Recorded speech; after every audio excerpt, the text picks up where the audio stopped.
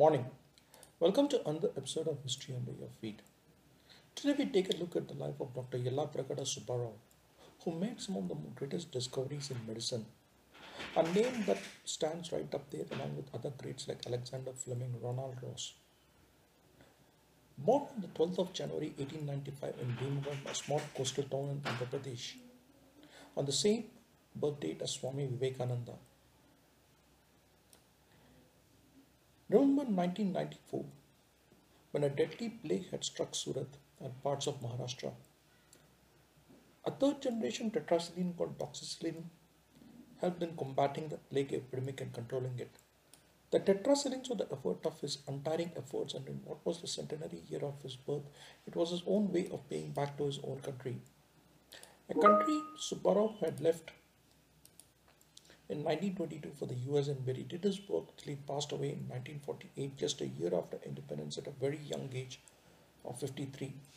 And yet there was no stauncher nationalist than this man, a devout Gandhian who wore khadi surgical dress in response to the Swadeshi call. An act that turned the displeasure of his surgery professor M.C. Bradfield at Madras Medical College, and for which he was given the lesser LMS degree instead of the MBBS degree, in spite of the fact that he was a brilliant student. It meant that he could not enter the Madras Medical Service, and he had to settle for a job as an anatomy lecturer at Dr. Lakshmipathi's Ayurvedic College in Madras. It was during his stint there that he developed an interest in Ayurveda and began to do a whole lot of research on the topic. Subbarao came from a rather humble background. His mother had to pawn her jewelry to get him educated, and it was a financial support from Kasturi Satyanarayana Murthy that enabled him to study, who later would also be his father-in-law. In 1923, his father-in-law once again supported him financially when he was to leave the US for higher studies, as also with assistance from the Malladi Satyalingam Nayakar charities in Kakinada. It would pertinent to note, however, that Subbarao was allowed admission to Harvard Medical School as a physician, and his qualifications were cited as a chemist. These were the two professions that were exempt on ban of immigration of Indians into US, as they were not Caucasians. Even those Indians in the US who had all the legal requirements to become a citizen were not allowed to become so. Though Subbarao could be able to get a 2-year-old student visa extended, the fear of being deported back to India for any minor infraction always hung over him.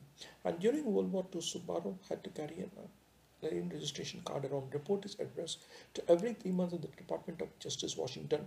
In fact, when he was working on supervision of processing of blood albumin for supply to Navy, he had to get a special clearance in 1942.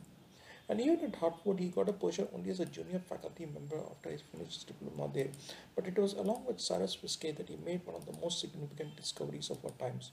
During the 1920s, many scientists were trying to understand the chemical stories in our body, where energy was stored in which the body draws upon whenever needed. To put it in more simpler term, how exactly does the body store the energy we get from eating and which we'll be needing later on?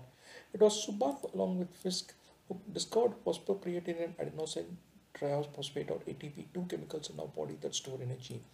Whenever the body needs energy, ATP is converted into ADP, adenosine diphosphate, while it gets replenished by phosphocreatine while the body rests. His work demonstrated the importance of phosphorus in our body and also how to estimate the phosphorus content in living organisms. The Fiske-Subbarao method of estimating phosphorus is used to date by most biologists around the world, and he now began to be quoted in most biochemistry publications around the world. However, when Harvard denied him a regular faculty position, Subbarao left for Lederle Labs, now part of owned by Pfizer, in 1940, where he did some of his most significant work. It was at Lederle that Subbarao began to work on discovering antibiotics that had a wider range of use than the available penicillin and streptomycin, which in a way led to the discovery of polymyxin, widely used even today in cattle feed, and aureomycin, the first of the various tetracycline antibiotics which are was used at one time or other. The tetracycline antibiotics played a major role in saving millions of patients all over the world during the last centuries. Aureomycin, the first tetracycline antibiotic discovered by Subbarao, was introduced in 1948. The same year, he passed away at a very young age of 53. Aureomycin was effective against both gram-positive and gram-negative germs, making it much more powerful than the penicillin or streptomycin.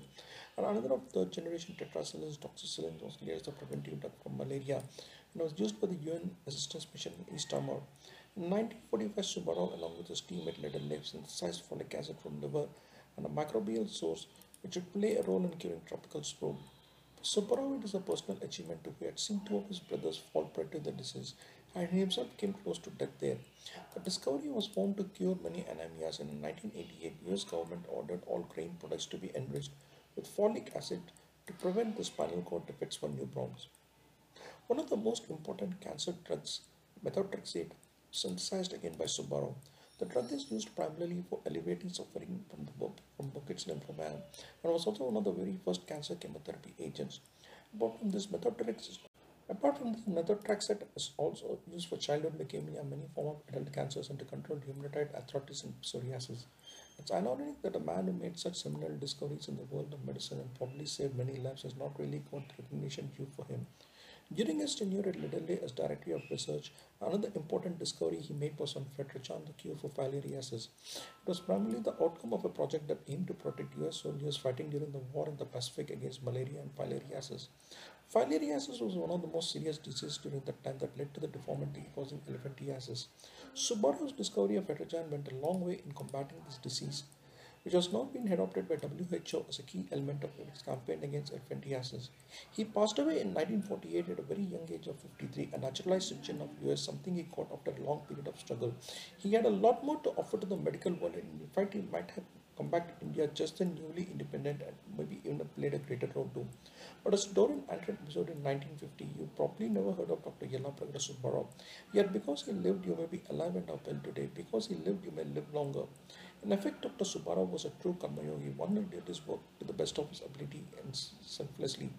A man who straddled two different worlds, an American citizen with an Indian heart, a man who made some of the most seminal contributions to the field of medicine and saved innumerable lives.